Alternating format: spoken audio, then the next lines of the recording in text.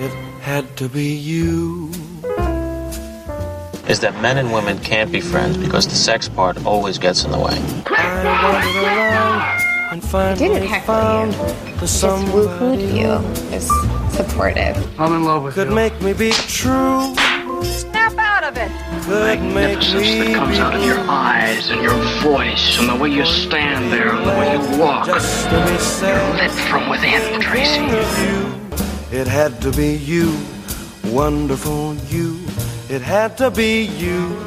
Hello, romantics. Welcome to A Pod to Be You, the Talk Film Society podcast that's all about falling in love on the big screen.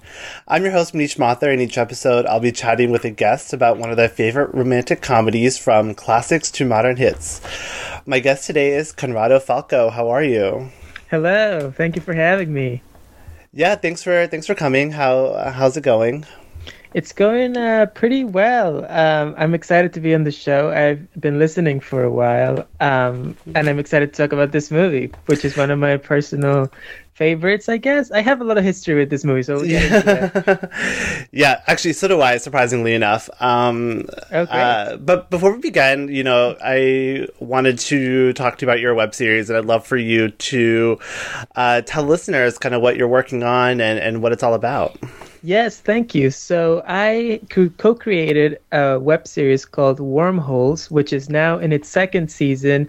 At the time that we're recording this, we're kind of halfway through the second season of the show, and it is a sci-fi comedy about two roommates who live in an apartment with an interdimensional wormhole in the closet. So, kind of hijinks happen. I play their super, so I have kind of like a fun supporting role, and it's kind of like a silly show but with some heart. We have had episodes about let me think. There's an episode where someone gets possessed by the spirit of Alexander Graham Bell. There's a musical episode which was a lot of fun to do last year. My personal favorite is one in which I play my evil twin, and it's just me but speaking gibberish French. It's kind of like a French version of me. So that's kind of the silly humor that we go for. And the second season is bigger than last year. We have more characters, more locations, because the first one was during quarantine, so this one is a little more expansive. We're really proud of it, and we would love for anyone who's listening to this show and thinks like it's something that might be up their alley to check it out. If you go on YouTube and you search Wormholes, the series, that's Wormholes with an S at the end, the series, you should be able to find us, and I would really appreciate it. And of course, feel free to leave comments or send me hate mail or whatever you want to do. Yeah, that sounds really amazing. I will definitely watch that. It sounds really up my alley. I think I love stuff like that, like sci-fi comedy, especially stuff that's like really experimental and goes through a lot of different formats. It sounds really amazing. And I'm going to check it out. And I encourage everyone listening to also look into it because it sounds really cool. Thank you. And thank you for having me on the show and giving me the space to plug it. Yeah, well, I wanted to have you on the podcast for a while, but unfortunately, I think when we podcasted together last year talking about Priyanka Chopra on your Foreign Invader podcast, and right. I think right around then is when I took a hiatus from my podcast, so I couldn't return the favor. But now that A Pod to Be You is kind of back, kind of getting closer to back in full swing, really excited to have you. So. Would you like to introduce the film for us today? Sure. So we're talking about the movie High Fidelity from the year 2000, directed by Stephen Frears and starring John Cusack as kind of like a heartbroken record store owner who is going through a breakup, and that makes him kind of like look back at his relationships from the past. I don't know if you wanted me to go into a plot summary. I just kind of did. I hope that's fine. No, that's perfect. So before we started recording, you said or maybe it was after, you said you had actually it was after we started recording, you said you have a history with the movie. So I would love to hear about the first time you saw it and kind of what your impression was and kind of how you've carried this movie with you over the years. Yeah, so I must have seen it for the first time probably on cable somehow. I remember when I was a teenager, it was on VH1 a lot where I grew up. And I think I connected with the movie because I feel maybe you will feel similarly about this, but I feel like, kind of like teenagers and kids who are really into movies, especially when you get to that teenage years, you start, kind of like being obsessive about it. And watching this movie about this guy who was obsessive about music in a way that I felt that I was obsessive about music, about movies, kind of really connected with me. Just the idea of him like talking about his top 5 this and that was something that I related immediately with. And obviously I was a teenager as well, so I was starting to like go out on dates and, thinking about girls and whatever. So that was also a part of it. And then, it was on cable a lot. I watched it a lot. And then I got the DVD and I read the book. So it kind of like became a very important movie for me in a lot of ways. And that ended up being kind of like a good thing and a bad thing. We can start talking about like the ways in which this movie portrays relationships and the main character, who I think it's kind of like an interesting dude. But yeah, that's basically my brief history with it, and we can get more into it as we keep talking. Yeah, that's really interesting because mine is very similar. I actually read the book in college. It's a book written by Nick Hornby, and I came about it because he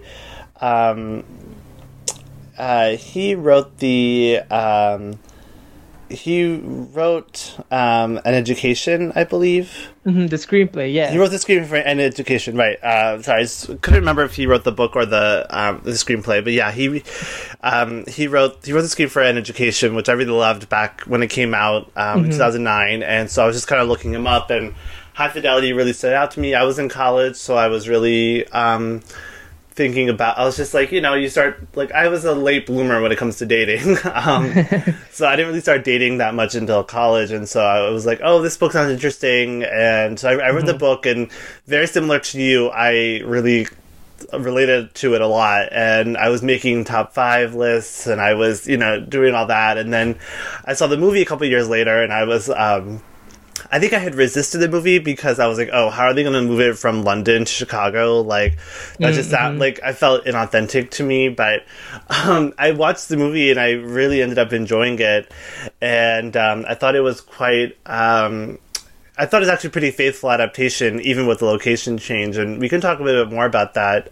Yeah. Because I'd never been to Chicago when I saw the movie, so I had no idea. Or maybe I had been to Chicago, but like I wasn't cool enough to be in the spaces that where the characters were. So yeah, I really liked the movie, but I haven't really watched it since then. I mean, I think I've seen it. I saw it last like 10 years ago. So when I watched it this weekend for this podcast, it was an interesting experience. I feel like this is one of those movies that changes every time you watch it as you get older. You relate to it differently, you see the characters differently, and I'm interested to see it, again, in 5 years, to kind of see like how it's evolved even more. But yeah, kind of before we get started on the movie, like, what are your thoughts on John Cusack? Are you a fan of his? Like, is this like, your favorite movie of his, or yeah? John Cusack is an actor that I haven't really thought about him that much as an actor, even though, this movie is a big part of my teenage years. But now that I think about it, he is in a couple of movies that I really like. Being John Malkovich is a movie that I like a lot. And obviously this one.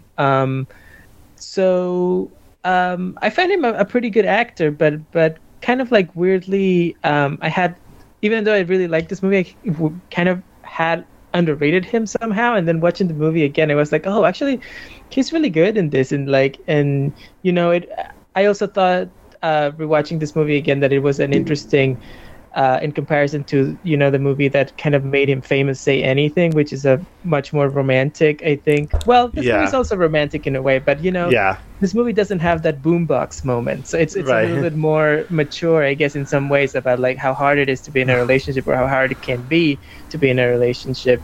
And I kind of appreciated that from him. It also feels very personal, moving into Chicago, and I think he also co-wrote the screenplay, so I feel like he kind of must have connected with the material the way that we did as well. Yeah, Yeah, I just watched Say Anything for the first time a few weeks ago. I really liked that movie a lot. I thought it was actually really different than what I really expected it to be. And, I was like, oh, I really get the John Cusack appeal. And I was like, I really see, I remember in college I watched this movie Must Love Dogs a lot. It's a romantic comedy with him and Diane Lane, and I haven't seen the movie in 10 years or so. So I guess I'd have to watch it again. But I remember being just really taken with his intensity, because I feel like he's an actor that's really really intense. And as a romantic lead, it's almost bewildering because he just kind of puts it all out there. And I think that quality is really apparent in High Fidelity.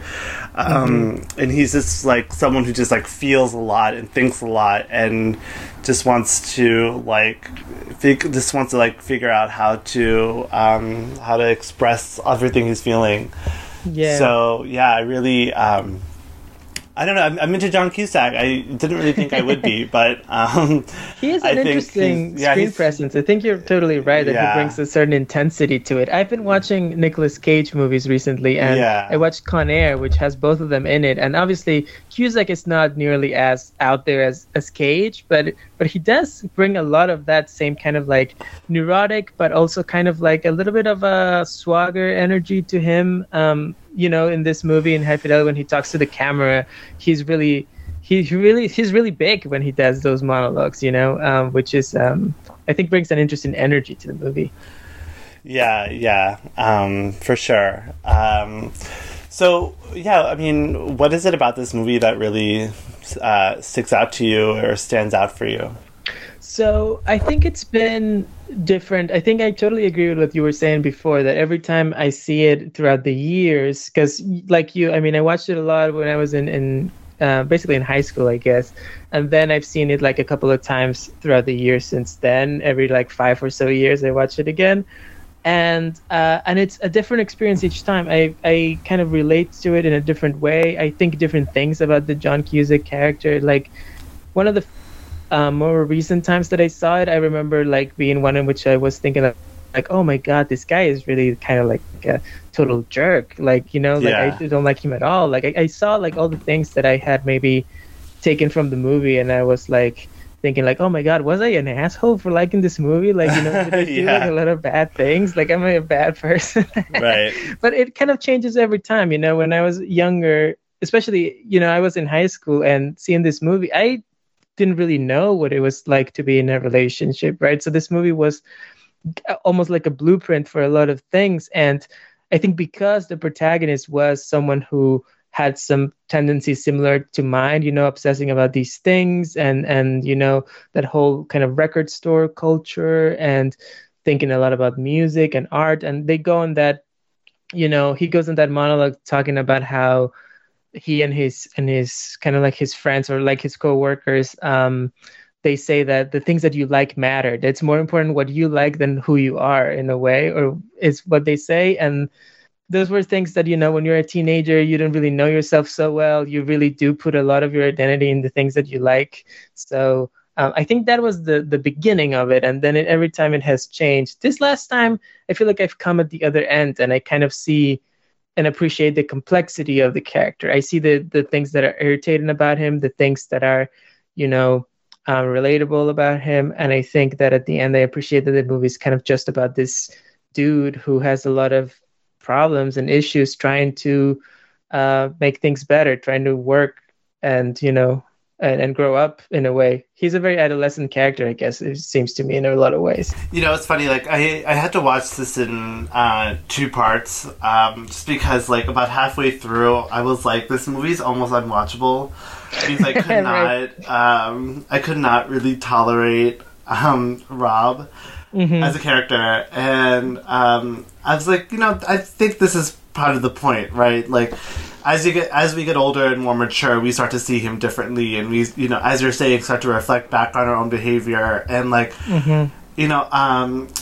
thinking we've all been him. We've all been so myopic and self-absorbed, and thinking everything's about ourselves and said the wrong thing and treated people kind of poorly. I mean, we've all been there. It's not pretty. It's not ideal, but it's just a part of life. And, and how we grow from that is really what matters. And so when I watch the second half of this movie, as he starts to really, really develop and really kind of, especially see his previous relationships in a different light and kind of having these very tough talks from, his sister Joan Cusack. Yeah. And he starts to see it, and it's like, okay, yeah, like there's some way for him to kind of grow up and be mature and kind of get what he wants and kind of be what he needs to be for the people in his life. And I totally agree with you that, like, it's about this idea of, like, what we like becomes who we are. I think that's so true. Like, we see that online all the time, which is, like, these, like, culture wars about, like, whether you're a Scorsese person or a Marvel person, and, like, what does that say about you, or, like, whether you like this or that, or follow this person or like that person, and it's very this, like, it becomes so, like, drowning and exhausting, even if you're not participating in it, just to, like, see it happen on the timelines and stuff. Yeah. And it's, again, it's like, it's something that happens when you're, in your teens or in your 20s, when you don't really have a personality yet.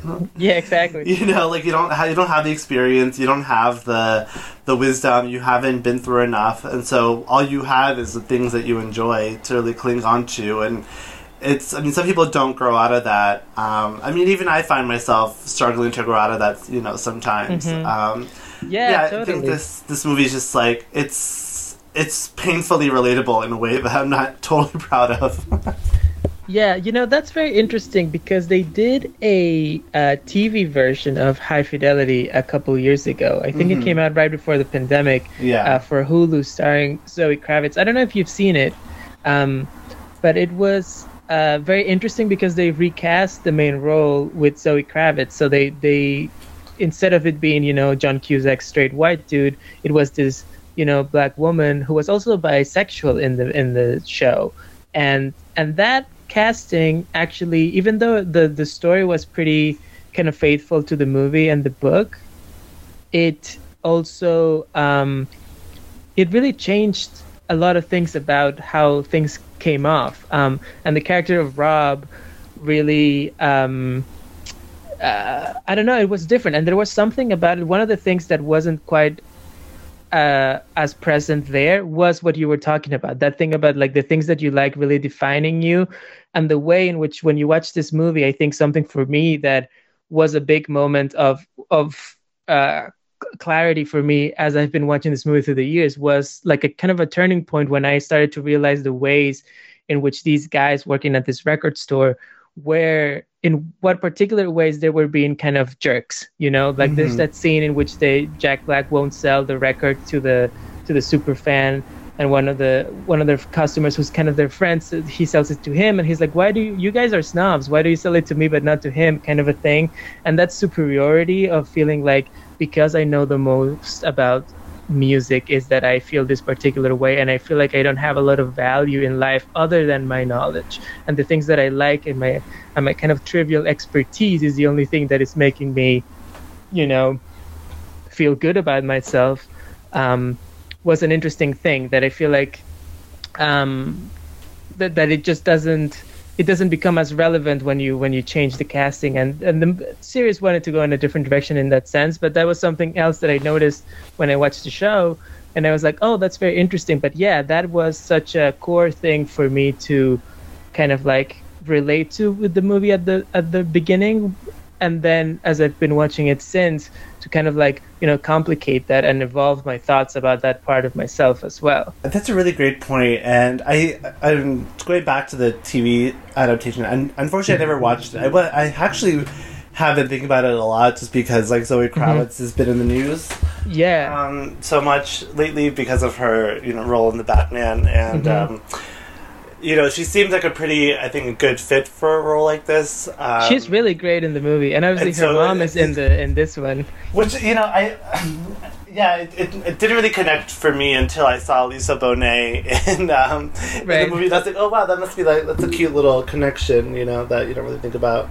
But yeah, I think that like it's so, you know, like I was thinking a lot about, you know, the gatekeeping of this movie and how much just like how like it almost seems counterintuitive. You know, I always feel like gatekeeping is so like, well, don't you want more people to like enjoy the things you enjoy? So if you're gonna like stop them for arbitrary reasons, this feels like I guess I understand like you want to protect kind of what's precious to you, and like the more people know about something, the less kind of niche or cool it seems. But it's like these three guys in this music store, like they're engaging, they're entertaining, they're fun, but they're also like a little pathetic. Yeah, 100%. And you're just like, wow, like you guys, this is like you guys, like there's a reason why like none of you guys can get laid easily. You know, like I feel like some guys never think about like why girls don't actually like them, and it's because you are miserable to be around. Yeah, it's interesting. Not to be very, you know, gender essentialist about it, but I do think that there is something kind of very masculine about that you're talking about. I feel like there is something about the way that we expect men to be competitive or like, you know, hierarchical or whatever. And when you're a dude who's not good at sports, you have to like turn whatever interest you have into kind of like a competition, you know, like I know more than everyone else. I won't let anyone, you know, I'm the best one here. It's an insider's club, and you know, and it's kind of toxic, like you're saying, in its own way.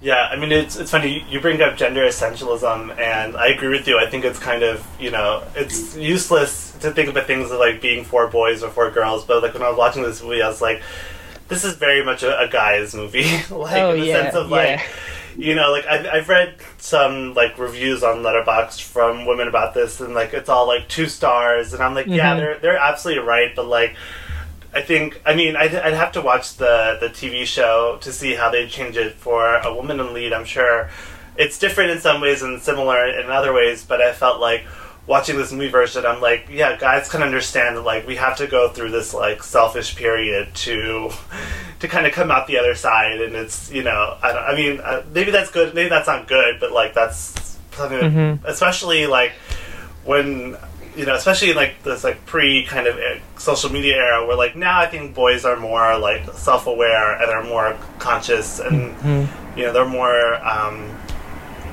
you know, they have an understanding of issues beyond their own, you know, what's going on in their own lives. But I think even like when I was in high school and stuff, like I was just as self-absorbed in high school and college, if you know. Yeah.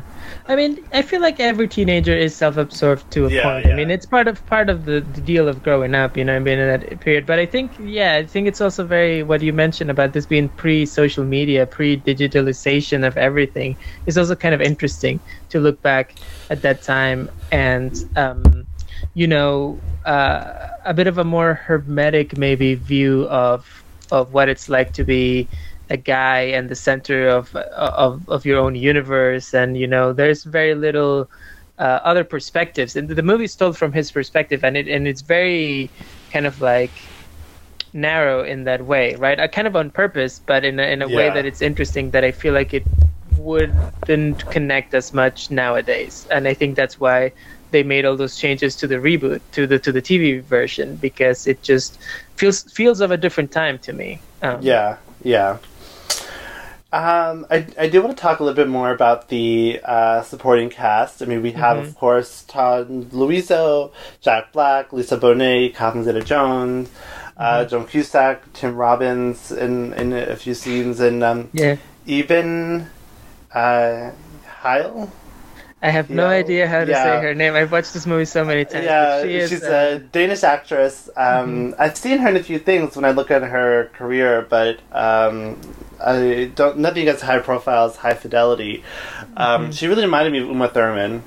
Yeah. And I was like, you know, maybe Uma Thurman could have been in the role, and I think it might have been interesting because she had that same kind of energy and looked just like her. Yeah.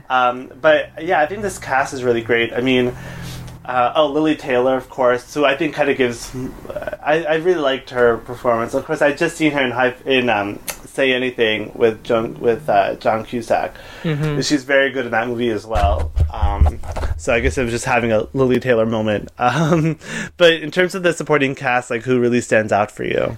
Well, the person who stood out for me, and I think for a lot of people, especially the first time that I saw it, was Jack Black. Who, this is kind of like a bit of a breakthrough role for him, I think. And he's kind of doing his Jack Black thing, you know, being the most obnoxious of the three obnoxious music nerds in the movie, and very big. Some of it plays better than some of his moments play better than others. Now watching it now in 2022 after many decades of Jack Blackness, but I have to say that I do understand why he became, his performance is very big, but it's kind of like magnetic, and he does have a couple of really, I think, great moments throughout the movie. I mean, obviously at the end when he sings "Let's Get It On," that's a great payoff moment for me. And there's also what's the other scene that there's the scene where he's talking about when Laura tells Rob that she hasn't slept with Ian yet, and then he asks Jack Black, well, she said yet, what do you think that means? What if I told you I haven't seen Evil Dead 2 yet? And he like goes in this whole thing. So I find it pretty funny, and that's the first person who stands out to me. But I've seen this movie so many times that almost every supporting character feels like someone that I know very well at this point. But who stands out to you? Jack Black, of course. I mean, Jack Black's, over the last couple of years, Jack Black has really emerged as like one of my favorite comedic actors. And I think that's partially due to the Jumanji movies. I think he's like really good in those movies. As an adult, the more you watch The Holiday, the more you realize he's like the secret weapon of that movie. I'm so glad you said that. I agree with that.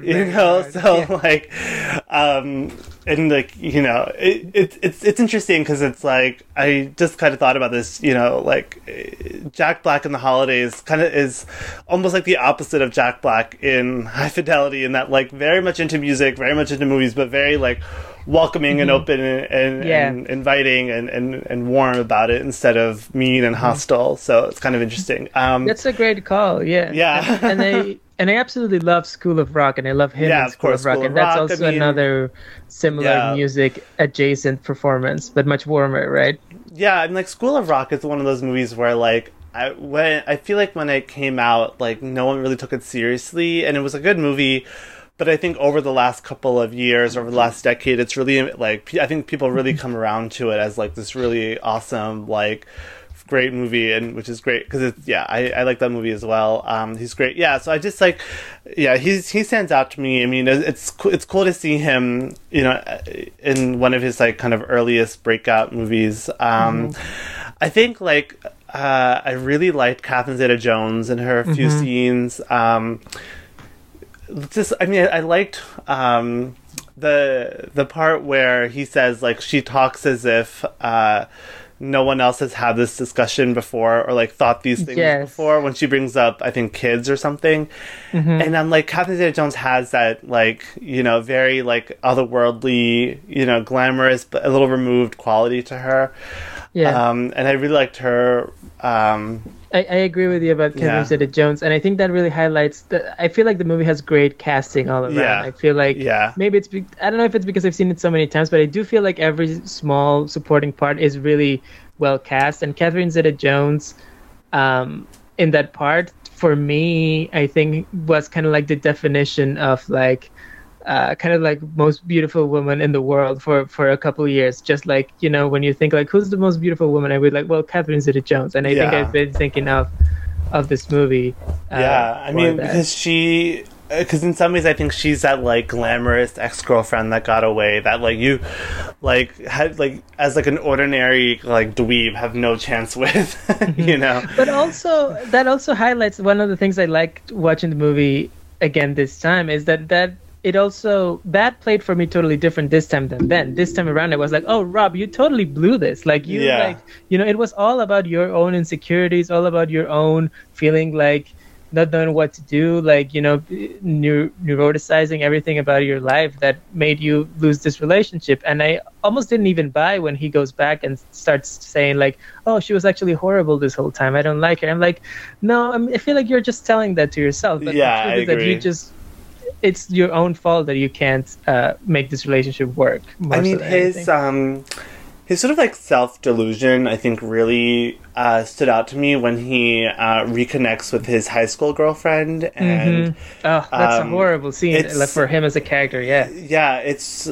fascinating because she, she talks about how like his rejection of her totally like depleted her self-confidence, and she's like, the next guy that tried to like hook up with me, like it wasn't rape, but it was like close to it, and it doesn't even register for him. And he's kind of like, wasn't my fault, again, like I'm absolved of guilt here or accountability. And I thought this fascinating, I mean, horrible, and like it's the kind of thing where like, I was, for a brief second, I was like, do they know what they're doing here? Or like, like how much of this is like a critique of him? How much of it is like, just like him being this character? But I felt like it was a really pointed moment. I think really like strong and brave of the movie to like kind of go to that place, because it's really dark and really, really ugly to see like the main character that way. But I think true to his own, myopia. That's probably the toughest one. And the other supporting actor that I was going to bring up, which I think it's brilliant casting, is Tim Robbins as the kind of like neighbor who ends up being Laura's new boyfriend for a little bit, who's just kind of like this hippie guy with the long hair and listening to world music. I think Tim Robbins in that role is just like perfect casting, because like Tim Robbins just has something about him that is so like irritating that I think it's so that's just perfect. Yeah, absolutely. I love that quality of Tim Robbins, where you're just like, oh man, you're like really you're annoying, but you gotta love him. And I think Lisa Bonet is also really interesting casting. Yes. I don't know what she was doing in 2000, but I always found it very just out of the box casting for a role like that. I mean, I know she kind of, like she and her whole kind of clan have this like reputation now of like being very just like cool. She and Jason Momoa and Lenny Kravitz and Zoe Kravitz, of course. So it's just, it was like, wow. And then, of course, her daughter being in the remake is just like nice full circle. But I think I agree with you. This movie is really well cast. What do you think about Stephen Frears as a filmmaker? Stephen Frears is an interesting director. He's not what I would call, how we talk about like auteurs and people who have like their own stamp in movies and you can feel like really their style. I feel like he's a director who doesn't really have that, but he's made a lot of very good movies, in my opinion. Obviously this movie is a big part of my own experience watching movies, but he's also done Dangerous Liaisons, which I think is really good, and My Beautiful Laundrette with Daniel Day-Lewis in an early role is also really good. So I would say he's kind of like a solid journeyman. When he gets a really good script, I think he really makes it pop. This High Fidelity always felt to me like more of a John Cusack movie, though. He feels like the main voice behind it. Yeah, I mean, I totally agree with you. When I was looking up the film, I was like, "Oh, Stephen Frears!" Like it seemed like an out of the like. It seemed a little random. Yeah. Because since they took it from England to Chicago, so I was like, "Oh, they kept the English guy was the director." Yeah, but I agree with you. I think he's made some really great movies. I'm a big fan of Philomena with Judi Dench from. Oh right, yeah. And I think 2013 or 2014. But and like now I think he's kind of known for like The Queen and Florence Monster Jenkins. But I mean, I think even like My Beautiful Laundrette, Dangerous Liaisons, these are very edgy movies. And so it's kind of I can see why he why he kind of took on this role or took on this film, because I felt like it's very much in that like edgy kind of thing. And actually, I did want to talk about the change from... I mean, have you been to Chicago? I've never been to Chicago or London, so I guess I'm not a very good person to talk about those that element of the movie. But but what do you think about that? No, I mean, I was just reading this morning that Nick Hornby says that, or he said that this is a very faithful adaptation, even with the location change, because Chicago is very much like London in terms of its music scene, and he had a really funny quote where he was like, "I think the book is about more than just geography," which I thought was a funny quote. I mean, it makes sense. I mean, but I mean, when I read the book, I felt like it felt like London was such a it felt very tangible to me, even though I'd never been to London. And like I said, I've been to Chicago, but nothing in this kind of thing. Yeah. Also, this movie made me feel really sad because I feel like a lot of this music scene is probably not the same as it was 20 years ago. Sure. So I always think about that. I'm like, I wonder what this neighborhood's like. If it's gentrified or cleaned up or anything. It lost its charm. I do think that if John Cusack was going to be in this movie, it is a big strength to move it to Chicago. He's such a Chicago guy, and you can tell that he has such a connection to the place. And if he was going to connect with this book, it made sense to translate it, just the way that Nick Hornby relates to London. I think it's what makes it feel kind of very, I don't know, it gives it a little extra something, very personal, very connected in a way that I think the movie's all about going to the mind of this guy, so I think it really helps the more it feels like it's a real person and with real history. Yeah, absolutely. I thought it was... So... I thought this movie was interesting because I'm not really a music person, in terms of I know I have very basic music tastes, but so it's always interesting for me to watch movies about people who are really into music, and kind of hear their opinions on it, and it's a little peek into this whole other subculture. And I'm wondering, are you a big music person? Does this resonate with you in that way? Yeah, well, I was saying, the first time that I saw this, it was mostly about making a connection between his love of music and my own love of movies. Yeah. But this movie also played a big role in getting me more into music,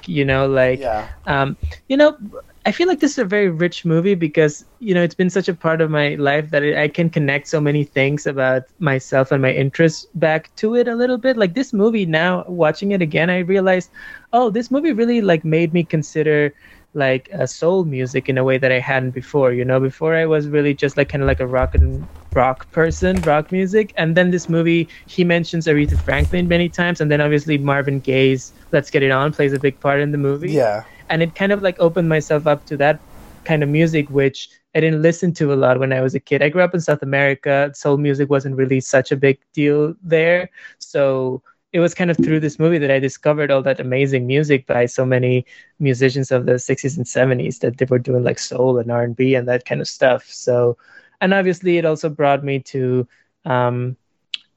think about music in a similar way that I thought about movies. But I was never, I think, that much of a music is kind of gatekeepery about it, I guess. I also have pretty, broad and trash taste in music sometimes, but I love all kinds of music, and I think that maybe is something else that changed as I became more mature, was seeing when it comes to music, I'm so open to so many things. Why can I be a little bit more like that when it comes to movies, and I think that also helped me mature as a person as well. Yeah, definitely. I think that's one of the big takeaways for me about this movie is just the more that you the more that you widen your horizons and kind of see more outside yourself, I think happier and more the happier you'll be, the more kind of confident you'll feel. And I think that a lot of gatekeeper behavior, I think, comes from insecurity. Totally. So I think that and a lot of Rob's sort of romantic mishaps come from insecurity and Almost not all really. of them. Yeah, all of them. Yeah, and I think it's just it's just funny as you get older. I mean, I'm in my 30s now, and I've been I've experienced everything in a relationship that you can experience, and it's you come out of it and you're just like, wow, like now I've been through it all, so I can sort of see my own patterns, see other people's patterns, and how to navigate that. Yeah, I think you're getting at a couple of really good points there. It makes me think of how I think it's really important for the movie to bring Rob towards the end to a point where he is creating something else, and that where he kind of like is able to see the alternative to his preconceptions and his judgment of other people, both in the little kids who, well, not kids, the kind of like teenager skater boys who steal from the record store, but he ends up producing their music because he listens to it and he's like, oh, this is actually really good. And then also with the Jack Black character and the running joke of this band that he has that it sounds horrible, like they're gonna be like completely terrible, and then they play at the last party and they play his favorite song of all time and they do a pretty charming rendition of it, and it's kind of like this thing of like, you've been too far up your own ass and your own head, Rob, step out into the real world for a little bit. Yeah, and there's just something to be said about like creating versus curating. I think this movie shows like the value of kind of being a part of the creative process and having that goal. I mean, like his store is not very successful. He's they have this own little bubble, but as he starts to expand it, he sees like, there's actually something to be said about working towards something. And I think that also ties into his sort of monologue about the fantasy woman versus wanting the reality, and just as you work towards a relationship, you get rid of the fantasy and you start to see the real person, and that's actually something to aim for instead of running away from. Yeah, that's interesting. And I think that I agree with you. That's a very strong moment, and I think that's what the movie is building towards. And at the same time, I do understand the criticism that some people might have against the movie, or rather, I don't know if I would go as far as to call it a criticism or a flaw in the movie, but I do think there are certain limitations in being so much from his perspective. I feel like Laura as a character remains kind of a bit of a mystery in some ways to me. We never fully understand where she's coming from. It becomes that question that happens all the time in movies, even though in real life we kind of accept it a little bit more because it does happen, of like, why is she with this guy? Like I feel like that in real life happens a lot, of like people that you're like, why are they together? And they just simply are. But in a movie, that I think it becomes more of a thing of like, I wish I understood a little bit more what she sees in him. But so I don't know how you feel about that element of it. I do think the movie is very effective at being from her perspective and getting to the points it wants to get at. But I would be curious to in a movie like this, I'm always a little bit curious about like, I wish I knew a little bit more about her perspective of things. Yeah, I mean, I agree with you. I think this movie is successful in that it wants to be from his perspective and see his entire universe from his lens, and that's its goal, and that's what it does. I also am curious about Laura. I find it curious that she doesn't really accept his proposal. She says, "You've asked, thank you," and to me that reads like this isn't going to be the end point for her in terms of her romantic life. I think she'll be with him until she kind of outgrows him even more than she already has. And and then he'll actually survive that, and he'll learn from that and grow from that, and then maybe the next woman he's with. But yeah, I mean, of course, this is the kind of movie where I'm like, I want to see this movie from every character's standpoint. I want to see it from her. I want to see it from Catherine Zeta-Jones. I want to see it from Lily Taylor. I want to see it from Lisa Bonet.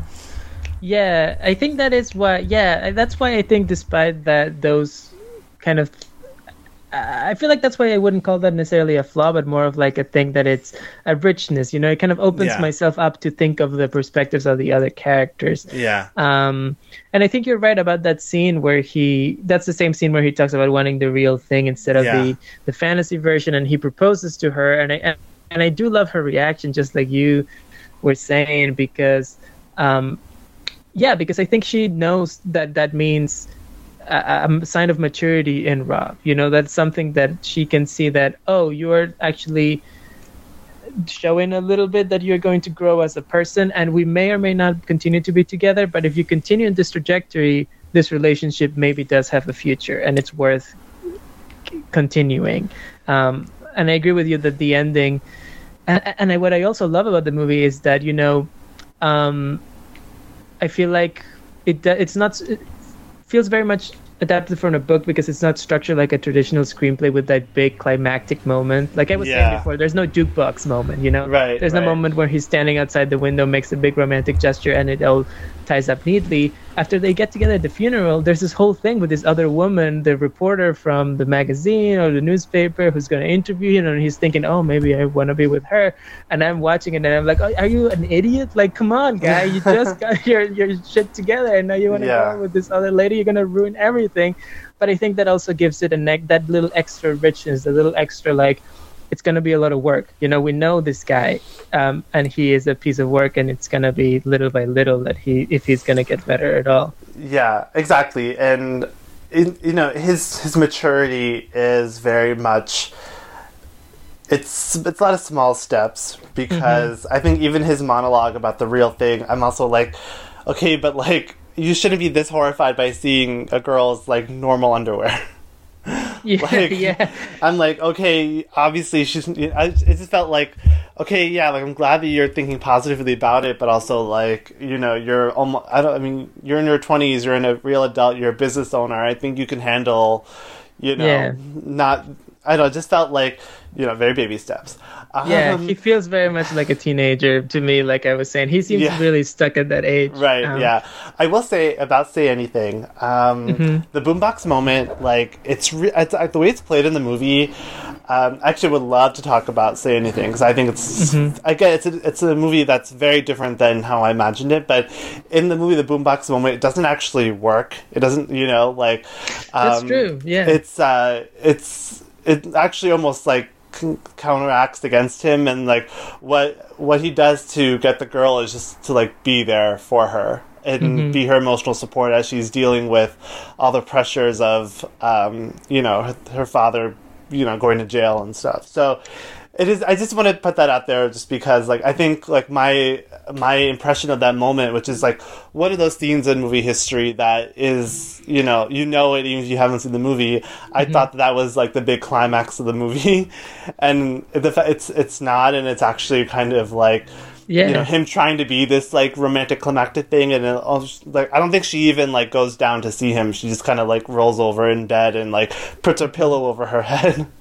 Yeah, that's interesting that even I've seen the movie, and even I kind of like misremembered it. Yeah. You know, I haven't seen the movie in a long time. I have to be honest about that. I would recommend it. I think it would really be an interesting counterpoint to High Fidelity, because in some ways, you know, his character is a teenager in Say Anything, but he's like so much more emotionally mature and emotionally intelligent than his character in High Fidelity.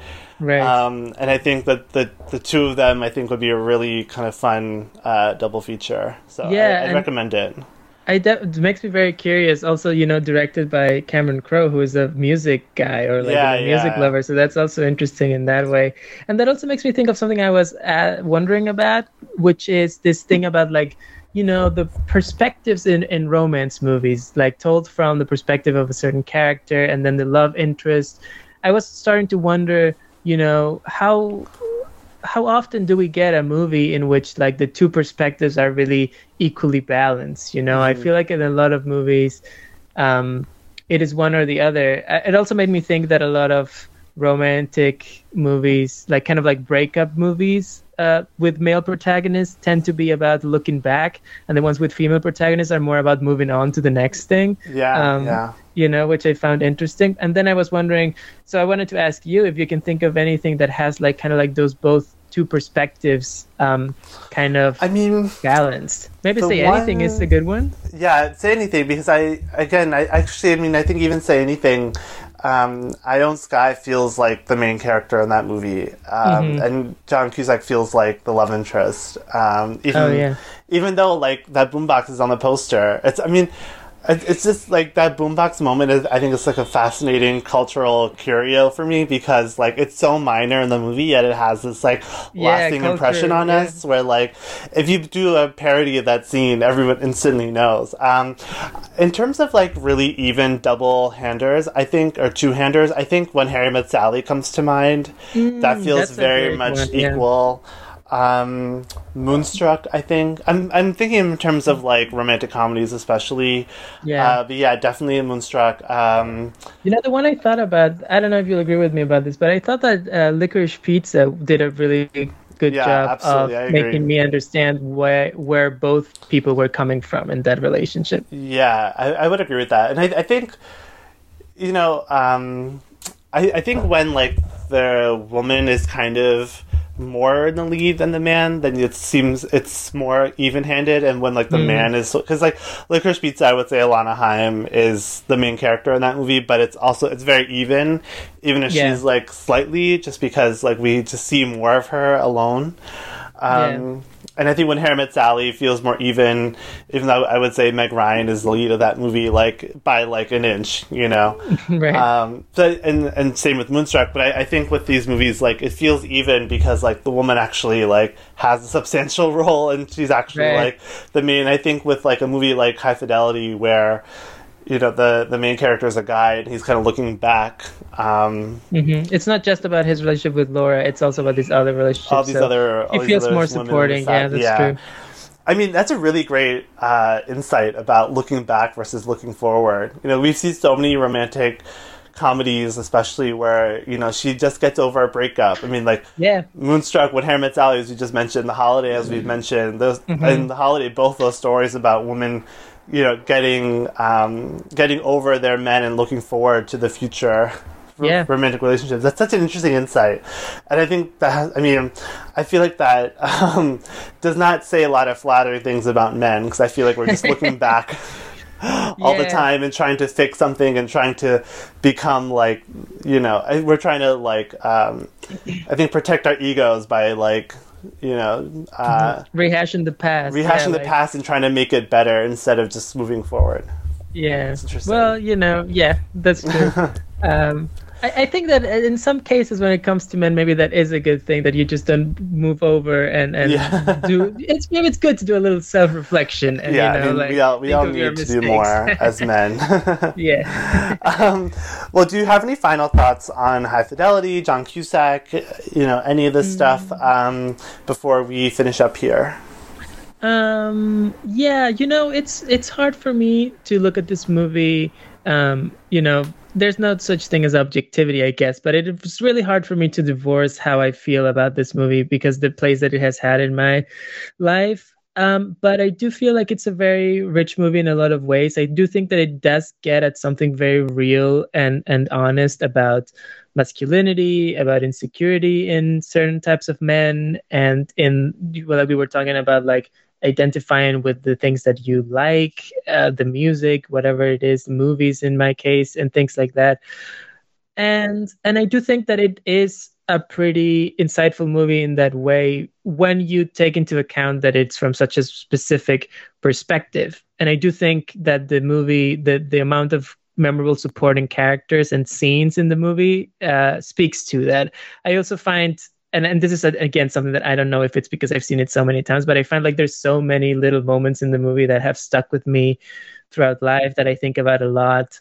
We mentioned some of them already throughout this conversation, but what you were saying about the Catherine Zeta-Jones character, when he says like she talks like no one has ever had a conversation about this topic before. I have felt that way about certain people in my life when I meet them, and I immediately think of this movie, and there's a couple of things like that throughout that have kind of really stuck with me, that are very, like, I think, interesting insights. So I would say that I think it's a good movie. I think it's a rich movie. So I would recommend it to anyone who feels like they can stomach hanging out with a guy who's pretty irritating for a couple hours. Yeah, I mean, even as I found this movie borderline unwatchable for about 45 minutes, I did end up enjoying it a lot on rewatch, and thinking back to, where I was when I first saw it and kind of where I am now. And, I mean, I agree with a lot of what you said. I just wanted to bring up, kind of on a technical standpoint, this movie was shot by Seamus McGarvey, who, of course, is a esteemed, award-winning cinematographer, or at least award-nominated. So the movie looks incredible. I really value when movies like this, are shot by people who actually know what they're doing, because it shows a lot of care and attention to detail and affection for the film. And it kind of makes it stand out just a little bit more from a lot of bad movies that are like this, but, very cookie cutter in terms of their visual aesthetic. So High Fidelity, even if you can't stand the characters, I think it's really worth watching for its really beautiful design. Yeah, and I will say the TV adaptation, even though it only lasted one season and got canceled, it's actually really worth your while as well. Zoe Kravitz is really great in it, and it has also some very good supporting characters, just like the movie. And it's interesting, whether you find Rob very or irritating or just a little bit irritating when you watch the movie High Fidelity, it'll be really interesting to then watch the show and compare and contrast. I think it's a very interesting exercise to do that. Yeah, I definitely am very interested in watching it. I'm going to move that up to my TV watch list.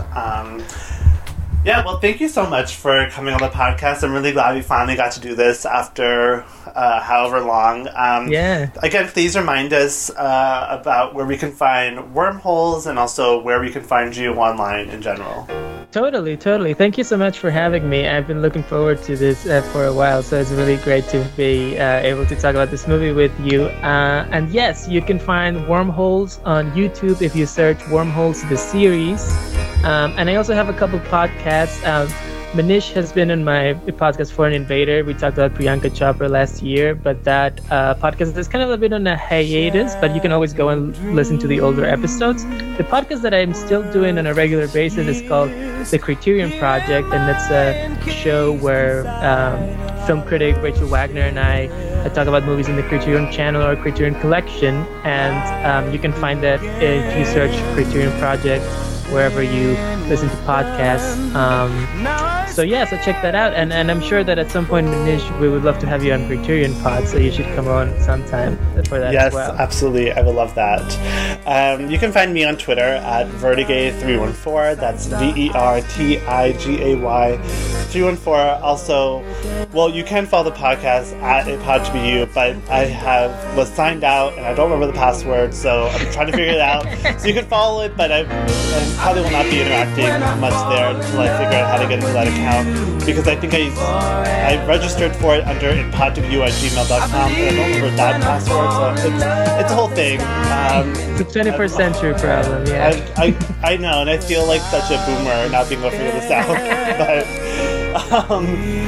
but you can follow it there, but just don't expect me to respond to anything you tweet there. Please rate and subscribe to the show, help people find it.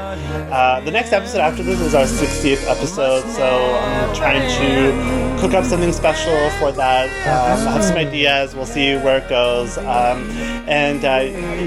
really am hoping to bring this show back from its hiatus a lot more in the next coming months. We're in April now as we're recording, so hoping the summer I want to really get back to this, because I miss doing it and talking to wonderful people like Conrado. So, Conrado, thanks again. Listeners, thank you so much for listening. Thank you. I believe when I fall in love, this time it will be forever.